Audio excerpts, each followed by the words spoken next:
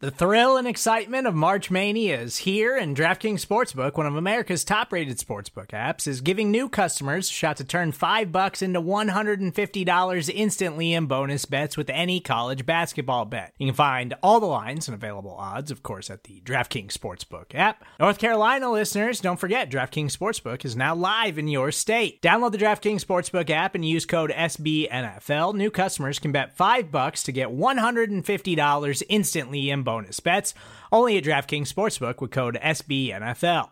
The crown is yours. Gambling problem? Call 1-800-GAMBLER, or in West Virginia, visit www.1800gambler.net. In New York, call 877-8-HOPE-NY or text HOPE-NY. In Connecticut, help is available for problem gambling. Call 888-789-7777 or visit ccpg.org. Please play responsibly on behalf of Boot Hill Casino and Resort. 21 plus, age varies by jurisdiction. Void in Ontario. Bonus bets expire 168 hours after issuance. See dkng.com/bball for eligibility, deposit restrictions, terms, and responsible gaming resources. Hi, this is Jim. And this is Max. Check out our podcast, The Step Over, on the Liberty Ballers Podcast Network for all of your Sixers needs. Player analysis, game breakdowns, who would look coolest in a headband, and more. Subscribe to the Liberty Ballers podcast feed on iTunes, Stitcher, Spotify, or wherever you get your favorite podcasts, and check out The Step Over, a podcast about Sixers basketball. Mostly.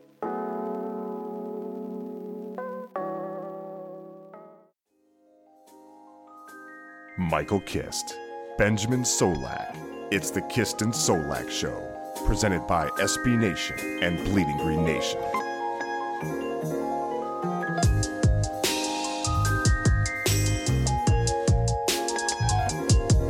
You are flying high on the Kist and Solak Show. This is episode 28, brought to you by the fine folks at SB Nation and Bleeding Green Nation. I am your host, Michael Kist. You can follow me on Twitter at MichaelKistNFL, as always, joined by the best doggone co-host in the game, Mr. 8-year streak without a bad day. He is Benjamin Solak. Follow him on Twitter at Benjamin Solak. That's S-O-L-A-K. Ben, how you doing, brother? Man, every day is a good day to be alive, That's good Mike. to hear. And you want to know? I do want to know why. Well, okay. So I had a really cool moment where just somebody who listens to the show regularly, his name is Jordan, just hit me up on Twitter and was like, hey, man, every time I'm not having a good day, I think to myself that every day is a good day to be alive, and then my day is better. And I was like, isn't that crazy how that works? And he was like, yep. And so that made me feel warm and fuzzy inside. So shout out to you, Jordan, and shout out to everybody having good days for the rest of time. Amen. Beautiful. I love that you bring that positivity to the listeners. Somehow it doesn't come to me, but it's whatever. Ben, big roster move to be excited about. This is why it's a good day. Destiny Vario is out. Cornerback Dexter McDougal is in. Ben, tell all of us why this is a move as big as bringing in Le'Veon Bell. We almost did an emergency pod for it. That's a lie. Trayvon Hester will Yes. get more snaps now. So, Philadelphia for the past 2 weeks has been going into active game days with 6 wide receivers active, and then pretty much 2 of them get major special teams reps. One of them is Kamar Aiken. I think he also does special team stuff. And then the other 3, being Aggie, Alshon, and J-Matt, pretty much comprise the majority of the offensive snaps. So that feels a little bit like poor roster allocation. The other one you could bring up would be 10 offensive linemen and Chance Warmack remaining on the 53-man roster, and anybody who knows BLG, may he forever reign, knows that BLJ does not want Warmack to remain on the roster at his current cap value, and it makes a lot of sense. I feel better about the 10 offensive linemen simply because, to me, you stockpile offensive linemen in today's day and age. You know, I'm no fan of Warmack, but when you think you have an offensive lineman who can give you significant reps, you got to hold on to him because they're so few and far between quality players in the NFL. But the 6 receivers, up against 3 active defensive tackles is a bit of a question. There is, of course, things to be said for Brandon Graham and Michael Bennett playing on the interior. However, this will be the 3rd week in a row that the Eagles go with 3, and it'll probably be Fletcher Cox. We're assuming Haloti Ngata is going to be back, and then Trayvon Hester will round out and will be number 3. obviously if Nada goes down again, an older player who's been dealing with a calf injury, then you've got 2 active, and that's a tricky spot to be in. So that's to me the big implication of Vio being released, is that there's more playing time for Trayvon Hester, but the Eagles still remain relatively thin at a defensive tackle. Yeah, and we talked about Hester on the All-22 review, and we liked what he brought. Brought some pressures. He brought some run stops in his 15 snaps, so that's a good thing. Ben, I just saw your tweet about how we were supposed to record at 7:20. You open up Skype to what, 3? Is that 3 missed calls from me? I will tell the story. Slander. I hit up Mike at 6:20 p.m. Central Standard Time. And I said, Michael. Fake time anyway. What time do we intend? Well, I have to, 6:20 Central Time. And I said, Mike, what time you want to record this pod, my guy? He was like, 6:45, 7. And I said, actually, can we do 8:20? And I did not say that I was like out and about doing things, but I thought the implication, I said like I need to do a little later, was that like that's when I anticipate coming back home. At 7:17, I get a Slack message from Mike. Let's go! Dude, it's 3 minutes early. If we we're not even past the stage where you politely allow somebody to be slightly late. And again, as I've been trying to convince Mike for a while now, we are 2 dudes recording a podcast. No one else is affected really by the scheduling of this, right? It's just us choosing to do a thing at a time that we picked an hour ago. And so I eventually get back to my apartment. I open up Skype at 7:23, and I have 3 missed calls, one at 7:18, one at 7:21, and one at 7:22, when I have already told Mike that after he slacked me, like, yeah, I'm walking back right now. Mike still called me on Skype again 2 times just to make sure I knew how important it was that he got the ball rolling. I like how we didn't open with this. We did a little bit of analysis, and now we're back. You asked, why is your clock 3 minutes fast? And I said, well, you're 2 minutes slow. And I wanted to make that point by calling you at 8:22 and not having you answer. So that was the reason for that. I figured you would call me. Mike, you a big basketball fan? You a huge Sixers fan? I'm a big fan of being on time. I don't think basketball's a real sport. That's what I thought. You're not a huge Sixers fan. So are you the one who's really worried about watching the Sixers open against the Celtics? No, that would be me. And I still had to push it late because I was out getting groceries. So sounds like it's your fault for number one. Let's just record the freaking podcast. So I can watch Markelle Fultz. Thank you. And so the Eagles have brought in linebacker DJ Bello to the practice squad. I loved that transition. That was flawless. They also hosted corner/safety Quentin Rollins, formerly with the Packers, and safety Ibrahim Campbell. So along with the injuries, it doesn't look like they feel comfortable with Trey Sullivan and DeAndre Hall as depth pieces right now. Ben, do you have anything else on those guys or any thoughts on why they might be maybe bringing one of those guys in along with the signing of Dexter McDougal? The DeAndre Hall thing is embarrassing at this point. It's officially embarrassing. They traded for him at the deadline to put him on the 53-man roster, and he has done nothing, despite the fact that everything that possibly could have happened to give him space to perform. Right. He still hasn't made it. Ibrahim Campbell, to me, lacks a lot of athleticism when he came out of Northwestern. I just don't necessarily think he's a strong player.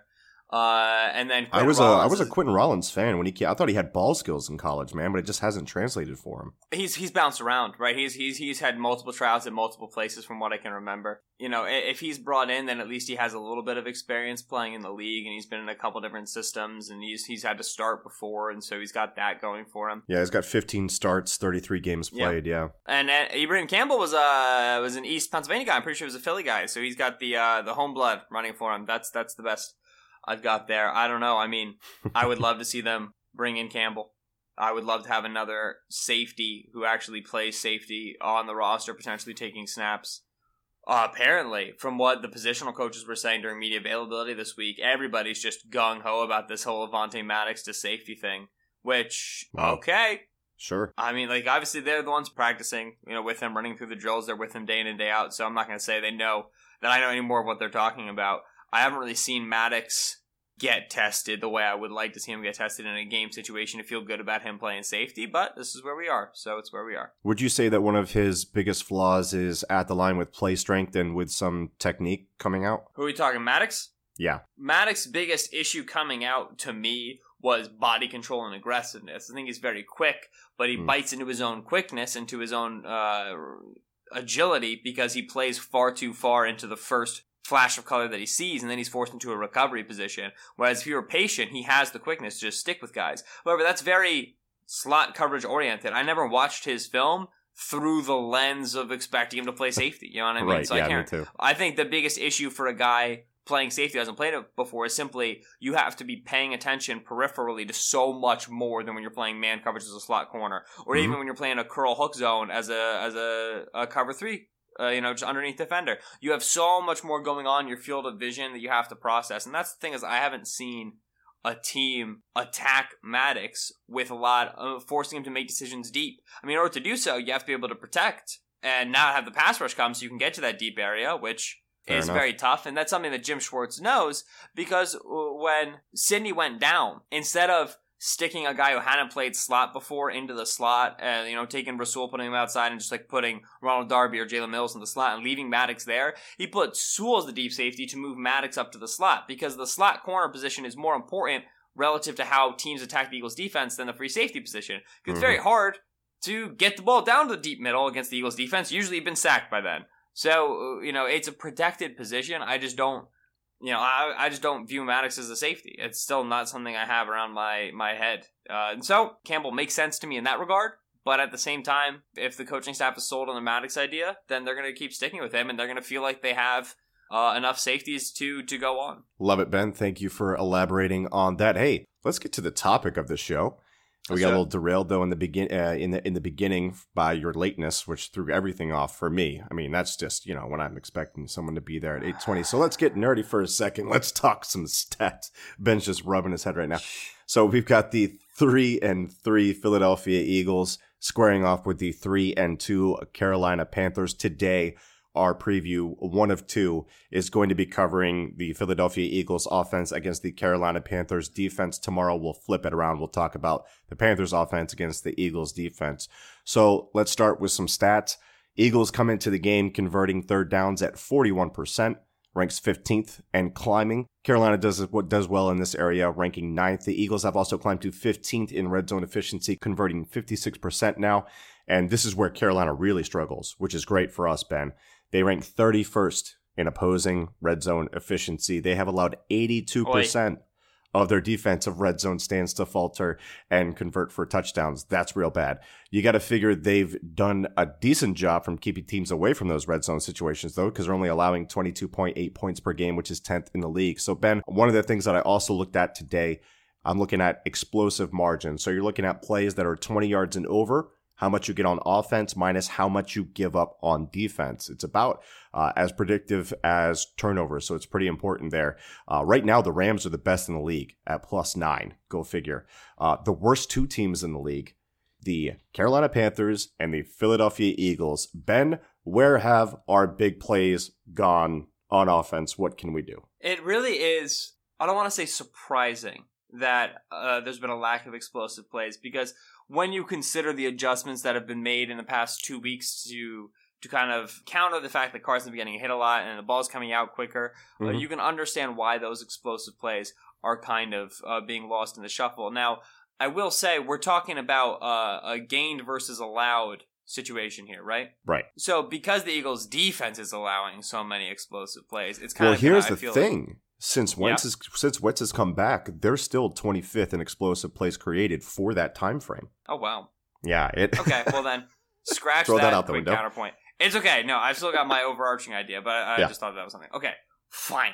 Then I would say that simply what you're going to have with when you look at the way that Philadelphia's passing attack is constructed, they feed the tight end. They love to feed Zach Ertz across the intermediate area of the field. They're willing to go deep, and they run a healthy amount of deep routes with Nelson Aguilar specifically. Obviously, we've seen Shelton Gibson get involved in a shot play this season, but really they want to use deep routes to open up the intermediate areas of the field. And in doing so, you stay ahead of the sticks. It's what allows Philadelphia to convert so readily on those like 3rd and 9s and 3rd and 11s is because of how effectively that they're able to use the middle of the field. That all comes from being able to stretch it deep just with routes and to have those threats. And so it's not that Philadelphia can't go deep. It's that they view a more sustainable model of play as using deep routes to open up the intermediate areas of the field. It's shorter throws. It's higher percentage ideas. You don't need to be incredible athletes to win down there. Like, Zach Ertz is just basically out there sitting in holes between zones. And Carson's able to lace it in there because he's got a rocket arm and he's quite precise across the middle of the field. So to me, it's not necessarily a deficiency so much as it is an offensive ideology, a way that they like to attack. Yeah, and we talked about it with the two opponents because context is king. With the Indianapolis Colts, they play that soft shell zone, and the Redskins came in with the wrong plan against them with a vertical game plan, and they weren't able to do anything because they had the wrong game plan. So that's something that the Eagles had to do against the Colts, and kind of the same thing against the Titans as well. So context is big there. They also blew out the Giants, so they weren't really needing explosive plays in the second half. So that can kind of muddy things too. So not the end of the world, just something to point out, something that I want to track. Now, looking at this Carolina defense, what we can do against them schematically, you look at that front four, and on the interior, they're stacking Kawan Short, 315 pounds, with Dontari Pose, 346 pounds in the middle. You throw in some Vernon Butler at 330, Kyle Love's at 310. That's a lot of beef. So, Ben, one of the things that you can do to neutralize that size advantage that the Eagles, or size disadvantage really for the Eagles, is run trap plays. And I have an article up about this on bleedinggreennation.com, but we'll get into it anyway, because you're going to be beating them on those trap plays with angles and leverage, not trying to go strength versus strength. And it's something that we did to them last year, and it's something that the Redskins did to them successfully on Sunday. On one of the first ones that I saw, they added in a jet motion too, which was nice little wrinkle to get those linebackers flowing the wrong way. They trapped the 3-tech, so the defensive tackle lined up outside of the guard, that 3-tech there. They trap him. Luke Kuechly bites on the jet, and he takes himself out of the formation. The center doesn't even need to go get him. So the second one that they ran, same type concept with a different window dressing, 6 yards late in the game. Second and fourth, they're up 3 from the Panthers 24. Key drive, boom, 10 yards. When they got to have it, they pulled out the trap, and they got a key conversion. In total, for the Redskins, 5 traps, 31 yards. Highly effective for them. The other way you're going to beat a stout front four like that, and the Redskins did this too, and the Eagles do it well, pin pull concepts, get guys to the edge, and wide zone, make those big boys get down the line. And again, just beat them with angles, leverage, and athleticism. The Eagles did it to them last year in week 6 when they win over the Panthers with 4 trap concepts for 37 yards. Expect to see it again. And on top of that, the Redskins had success with those pin pull sweeps, just like I talked about. Also some wide zone with some backside RPO replace slants. So everything for me is lining up real well in the ground and short game, in my opinion, Ben. Eric Washington is a new defensive coordinator in Carolina. Steve Wilkes, the old defensive coordinator, head coach in Arizona. The defensive coordinator before him, Sean McDermott, head coach Buffalo Bills. Sean McDermott, obviously, from Philadelphia, represent. Though he's like super bald and crazy now, so I don't know, maybe not. I can relate. Eric Washington does not come from that tree. He comes from a similar tree, but he was the Chicago Bears defensive line coach for the past 7 seasons before coming here to coordinate the defense. Most recently, I should say, under Vic Fangio for the last couple of years. And obviously, Vic, fantastic defensive coordinator. One thing that Washington is doing that Vic would do more so when he was in San Francisco, I don't think he does it as much, though I may be wrong with that, is that Eric Washington loves to play those linebackers, Luke Kuechly and Thomas Davis, way up into the line. Yeah. Right? And for a predominantly cover 3 defense, when you play those linebackers so far up into the line, you're giving a lot of space into the center of the field, that intermediate Zach Ertz area that we were just talking about, right? Now, in your ideal situation, you have a robber, a safety who's coming right down into that spot. He's kind of filling that cover 3 area. You're running cover 3 robber. That'd be ideal. But when teams go heavy, 12 personnel, 13 personnel. Mike, I don't know if you've heard the Eagles run that a lot. Most in the league at 44%, yeah. When you bring those formations in and you necessitate that they bring that extra safety down into the box, and they line them up a lot tighter into the line, you leave that void very, very heavy. So what does this translate to? Well, number one, those close-up linebackers, yeah, you can definitely pin and pull those guys, you can definitely trap those guys. Your targets are much closer to the line of scrimmage, so if you give them eye candy and they step forward, well, a linebacker who's 4 yards off the ball is still 3 yards off the ball. He can adjust. He can go get outside. He can change his angle. A linebacker who's like 3 yards off the ball is now 2 yards off the ball. He's got less room to operate, right? Game of inches. But when these linebackers are forward like that, you're able to strike them well, and that's definitely what you saw from Washington, is Washington was able to bring those linebackers very tight into the line of scrimmage.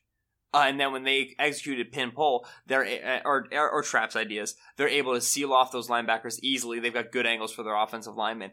Conversely, we do have to talk about the opposite, which is that when you're trying to run inside zone, up the gut on those guys, it can be very difficult because Yeah. Luke Kuechly, Thomas Davis, and Shaq Thompson are coming to smash your head in. All three of them are playing at quite high levels. Thomas Davis, obviously older, but coming off of the suspension, so he's a little fresher. I think Shaq Thomas is panning out nicely. They use him as a little overhang guy. And then obviously Kuechly's a monster and is still playing at an incredibly high level. So these guys will get very aggressive coming downhill into zone flow. But when you can incorporate, you talked about jet ideas, things to slow their attack, then you can pull off inside, but also you can just take advantage of how hard they play down into the line. The second idea then, immediately, which all Eagles fans should hear when we have aggressive linebackers close to the line of scrimmage, you just go RPO game. Yep. Your RPOs put linebackers in places of conflict. And already by alignment, by being so far into the line of scrimmage, Mike, they're already put into a dangerous spot because they're too close to the run and they're too far away from those zone drops where those quick 3-step slants are going to hit. Those quick 5-yard ins are going to hit, so on and so forth. And so I expect a heavy RPO game, the quick game, as not necessarily something to come out with on the opening script, but something to lean on if you get into a bind. If the Carolina defense is holding you down for the first couple reps, I think that quick game is something that can really open up the offense for Philadelphia. Again, attacking that middle area of the field that the linebackers are vacating because they're stepping so far forward. That's a good point too, because when you look at what this offense does and did against the Giants, there was that sputter in the beginning after the first drive where they got the turnover and everything like that. And then what they did was after that sputter, they brought things in. So if they need a drive starter, then those RPOs and things of that nature, like you just talked about, definitely are what you want to go to get your offense back in a rhythm. And talking about these linebackers, because they're awesome. One thing that you notice about Luke Kuechly is just his processing speed and his pre-snap diagnosing is just next level. And you watch him on things like play action. He's taking that initial read step like you do in zone. And then before they're even completing the fake, he's getting into his zone, undercutting deep routes, deep over routes, things like that. But I mean, the first play against the Redskins that you see is this. No, it wasn't the first play. It was actually one of the trap concepts. It was one of the first trap concepts that they ran. And you see Luke Kuechly pointing out to the guard, there's something going on here. And he sniffs it out, and they were able to stop him for like a 3-yard gain on that one. That was like one of their successes against a trap play.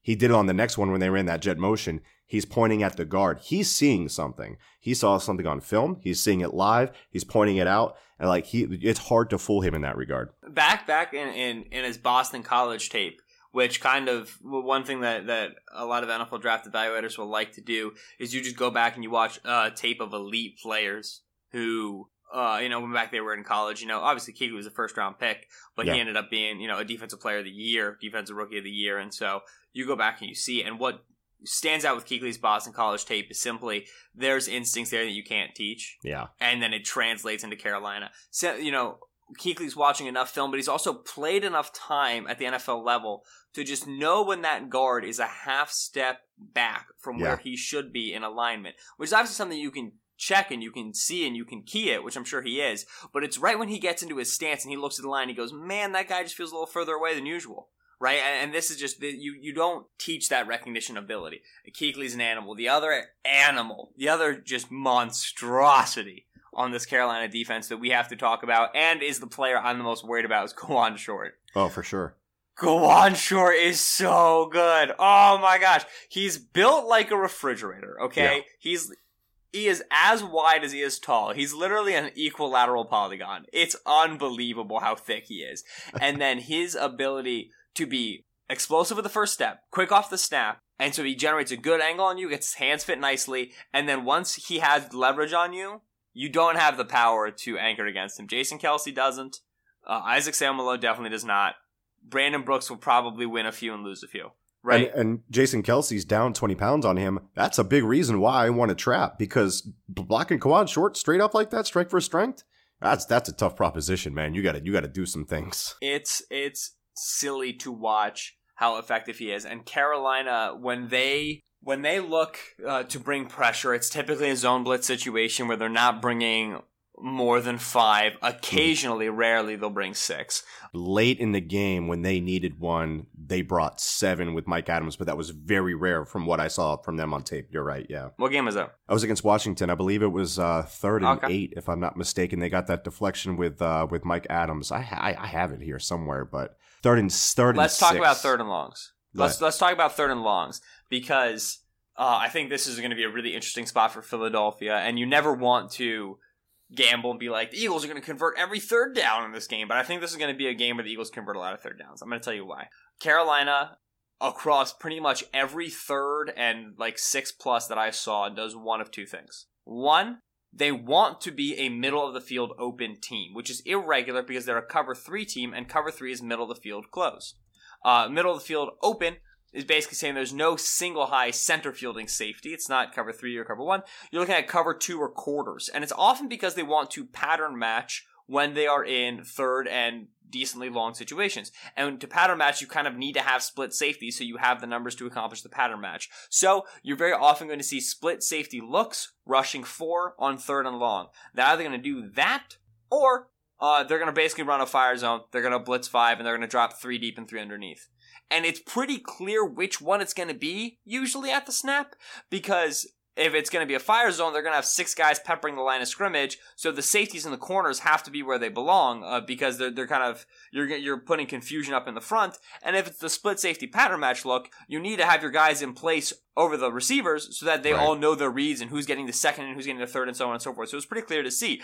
And as an offense, you can kind of choose a little bit. You can affect which one to get them in. If you go really tight splits and you bring all your receivers and your linebacker and your tight ends in, it's very difficult to pattern match out of that alignment, but it's really easy to run a fire zone because you have so many guys to the line of scrimmage anyway. And if you spread everybody out, well, it's that's where you'd like to pattern match in the situation. You have 3 receivers to this side, 2 to the other side, and you can choose. But then it'll be very clear where your blitzers are potentially coming from, and it's harder to fake pressure to this side and then bring pressure from that side. So you can kind of affect which one it is. Philadelphia loves to run 4-man route concepts and even 5-man route concepts where the pre-snap read, and DiFilippo, when he was the offensive coordinator here, loved to talk about this. The pre-snap read was a middle-of-the-field open or middle-of-field closed read. And what that means is that half of the route concept, half of the play, let's call it the front side, the 3-receiver side, is built to be middle-of-the-field closed. Right? Let's call it levels. They're trying to beat cover 3, so they're running levels to the play side, 3 guys flooding the zone. Gorgeous. The backside is not built to be a middle-of-the-field closed defense. It's built to be a middle-of-the-field open defense. Right. They're running smash against cover 2. Right? Yeah. And so you got levels to the front side, smash to the back side. And so the quarterback comes up at the snap, and all he has to do is read safety. And if he sees middle of the field closed, he knows he's going front side. If he sees middle of the field open, he knows he's going back side. Right? Because that's the pre-snap read. That idea is a very strong idea. It's very effective for young quarterbacks. It's something you see in Sean McVay's office, something you see heavily in Doug Peterson. DiFilippo uses it now when he's in Minnesota. That's something that I think you can really get with Carolina, because their third down coverages, they'll move their safeties around a lot pre-snap. They're a team that loves to bring linebackers forward and pull them back, and bring a nickel corner in and pull them back. They love to like screw with you that way.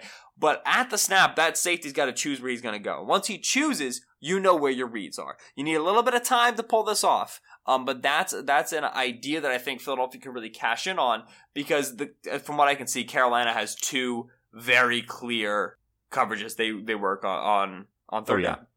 Ben, guessing game time. So zone coverage. How much would you guess? It's somewhere in between 60 and 80%. Let's see how close you can get. Somewhere in between 60 and 80%.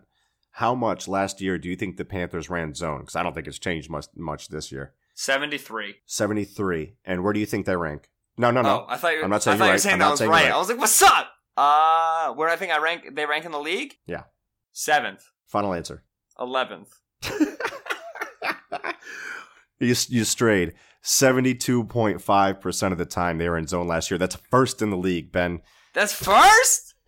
Yeah. According to first? PFF. Yeah, that's first. In a league in which the Los Angeles Chargers and the Kansas City Chiefs exist? Okay. They were right there. But yeah, so I'm going to give you the 73% because I'm going to round up. I always round up with these things for articles and whatnot. So I'm going to give you a win for that first part. You doubted yourself on the second one. I called 73 at 72.5. I just underestimated how much other teams think they can play man coverage. So speaking of their coverage, one guy that I want to talk about, their rookie, Dante Jackson. He can click-clack, man. He's a twitched-up fellow. And he's a guy that we talked about a lot during the draft process because the Eagles were looking at his size speed profile. We ended up going with Avonte Maddox, who's not playing safety, but Jackson having a pretty decent season for a rookie. and they're asking him to play outside, which is interesting because he's undersized, to put it mildly. He's got teeny tiny arms. Still, he's making it work. And according to PFF, only allowing a 54 quarterback rating when targeted. Opposite of him is James Bradbury. He's more of your conventional build for an outside corner. We're going to see a lot of him and Alshon Jeffrey. I give Alshon the nod in that. Anything else in the secondary? Because one area that I really want to talk about for the Eagles, and we used a ton of 12 and 13. We already talked about it, but this Panthers defense did have some communication issues early. It cost them on a 22-yard touchdown on the sluggo seam from Vernon Davis. And before the play, you saw Kuechly frantically trying to communicate with his linebackers and safeties, and they just straight up busted. Now, whether that's something that gets cleaned up quickly because they just brought in Eric Reed, the safety, to replace Kurt Coleman, so there's that aspect to it. Who knows? But they better, because you see a touchdown like that to a tight end near the red zone, and I'm licking my chops at that. There are plus matchups for our tight ends if we can get them on those safeties, in my opinion. Is there anything else intriguing to you, or do you want to elaborate on that, wherever you want to go with that, bud? Yeah, so tight stacks and bunch alignments and these sort of nasty ideas. And whenever I say nasty, it's important to remember nasty is the call for when your widest receiver is inside the slot. I'm not being like, this is nasty. That's the terminology. I always feel like it just sounds weird. Carolina has bump calls and banjo calls and coverage calls for all of those, and you'll see them constantly make them, and the linebacker will be checking with the safety, and the linebacker will be checking with the corner, and the safety will be checking with the corner, and they have to make that audible visibly, right? And so it's something that you can see as route runners. Knowing what those calls typically are, knowing what the audibles will be in certain situations allows you to build route concepts off of them. Eagles have been using bunches. They've been using those tight stacks, 1-2 receivers. Typically what you'll see is if there's a tight end in that stack, then the linebacker / safety takes the tight end, and the corner just takes the wide receiver in straight man. And so because the Eagles have such great move tight ends in Ertz and in Goddard, you can really win with leverage there. If you give your tight ends option routes out of stacks, which is a very, very West Coast idea, but if it's something that you want to go for, then you're at a point where they can win with initial leverage simply by alignment. And then I think Shaq Thomas is a good coverage linebacker who can cause some problems there. Thompson, Luke Kuechly and Thomas Davis are in their own right. Shaq Thompson, thank you. Luke Kuechly and Thomas Davis are good backers in their own right, but they don't really, I don't think, hold a candle to what Ertz and Goddard can do in the open field. So if I'm looking to open my tight ends, I'm doing it out of those stacks, because Carolina will work out of their, like I said, tricky to pattern match against those alignments. And so as a result, you'll see them work those two-man games, those I take first in, you take first out, I take first, first off the line, you take second off the line, whatever. And when you know those calls, you can design route concepts accordingly. I like it. Ben, one last thing that I wanted to touch on before I kick it over to you. Something that I saw the Redskins do, and I'm starting to see this from other teams as well. We talk a lot about double mug blitzes on this show. So again, that's, your line is wide. You got the 2-3 techs, and you got the two middle linebackers threatening the A gap. Okay. So what these teams are doing, and the Redskins did this with the running backs and pass pro, since if both those linebackers in the A gap come, the center has one, the running back has the other. So to help the running back, they line him up between the center and the guard about a yard back. Little sniffer. Yeah, exactly. Little H-back silliness. So that puts the onus on the rest of the line to pick up those flanking blitzes if they come. You're also getting that running back at a depth that's better to take on those blitzes because there's less speed built up by the linebacker, and the running back isn't moving to a spot, so he can comfortably anchor from where he is, and it's also easier for him and quicker for him to release into his check down if they don't come, because there's typically less trash at that shallow depth. So that's a lot of different things there that are advantageous for the running back. So if you see that and you see him double mugging, you see where the running back is lined up in a weird position between that guard and center, about a yard behind them, that's what they're trying to accomplish with that. Ben, as we move into this game, I think we covered that part of it pretty well. Right now, the over-under is 45.5, and the Philadelphia Eagles are favored by 5. Do the math. What is that? What does that put the Eagles at offensively? So it's like 25-20 or 24.5 to 19.5. We'll put it at 25. We'll put it at 25. Over under 25 points for this Philadelphia Eagles offense. Games in Philly? Yeah. They'll clear 25. I have faith. I believe. I think that this offense is vibing after the way they put the hurt on the Giants. They'd really like to make it 2 in a row. You got that little bit of an extra added edge. I think this will be one of the first weeks where they don't have to deal with the loss of a offensive player to injury or a position switch before, like the week before. You know what I mean? They're not coming out with a new guy. Honestly, I'm pretty sure, right? And that continuity is big time. Yeah, important. It's the first continuity we've gotten all season. So I think that helps a lot. I will say they clear 25 off the top of my head. I am smashing the over. If they're listening to this show, we just gave them some great ideas on how they can be successful on offense. So if they don't, I'm going to be supremely disappointed with the Philadelphia Eagles. I'm going over on the 25. I think they clear it comfortably.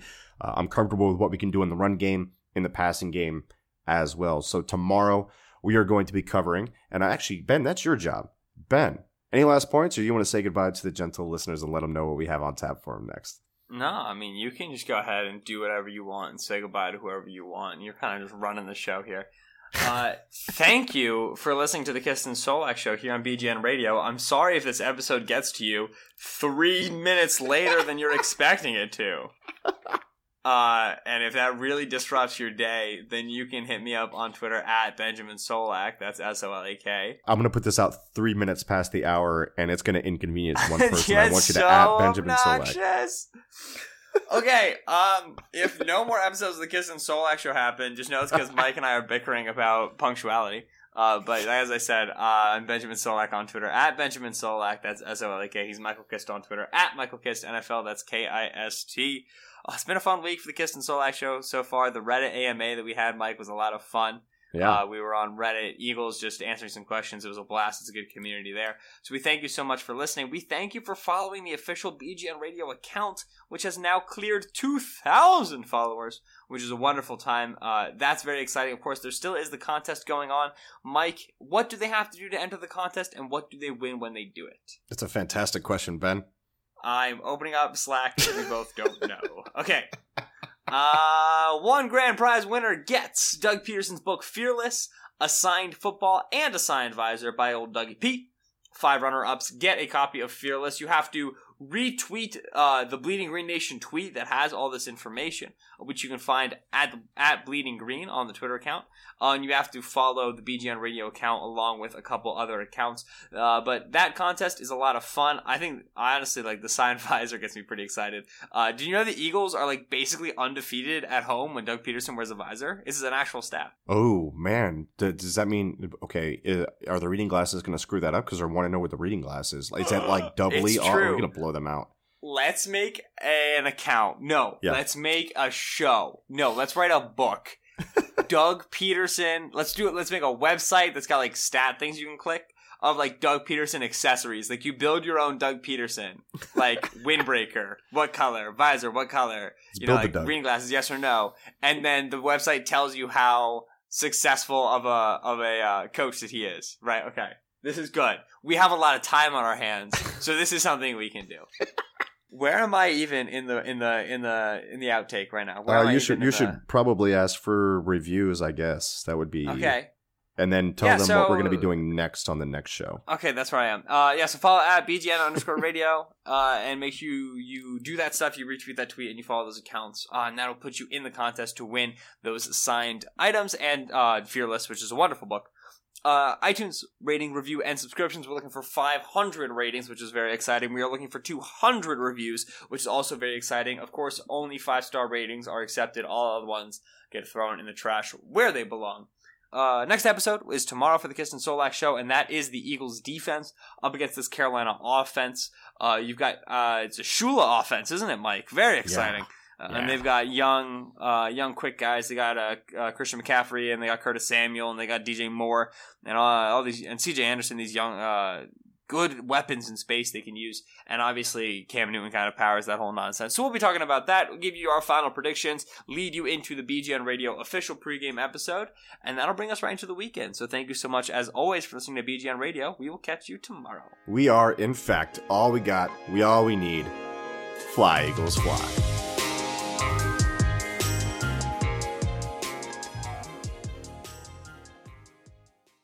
You are flying high on the Kist and Solak show. This is episode 28, brought to you by the fine folks at SB Nation, and Bleeding Green Nation. I am your host, Michael Kist. You can follow me at Michael Kist NFL. As always, Why are you laughing?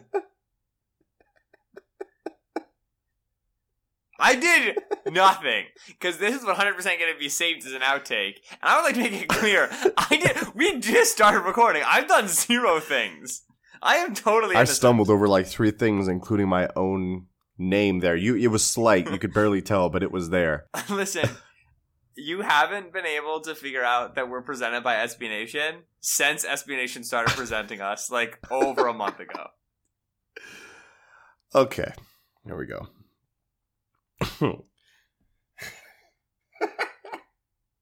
My guy, breathe it out. You'll be okay. All right, I'm good. All right, all the sillies are out. You are flying high on the Kist and Solak show. This is episode 28. Hey everybody, how you doing? Well, that's good. My name is Bill Matz. I am the director of Fun and Games for Broad Street Hockey Radio Podcasts. And I am Kelly, the deputy managing editor of BroadStreetHockey.com. I'm Steph Driver, the NHL editorial manager for SB Nation. And I am Charlie O'Connor, lead Flyers writer for TheAthletic.com. And together we make up BSH Radio, one of the shows that you get at the SB Nation podcast family. We have a lot coming to you this year, and we want you to listen to our show. It is just an all Flyers, all the time show, so much content. I really hope you listen to it. It is a great piece of the SB Nation podcast family, along with all your other favorite sports. We all love hockey, specifically the Flyers. Let's go the Flyers. The hockey team of Flyers.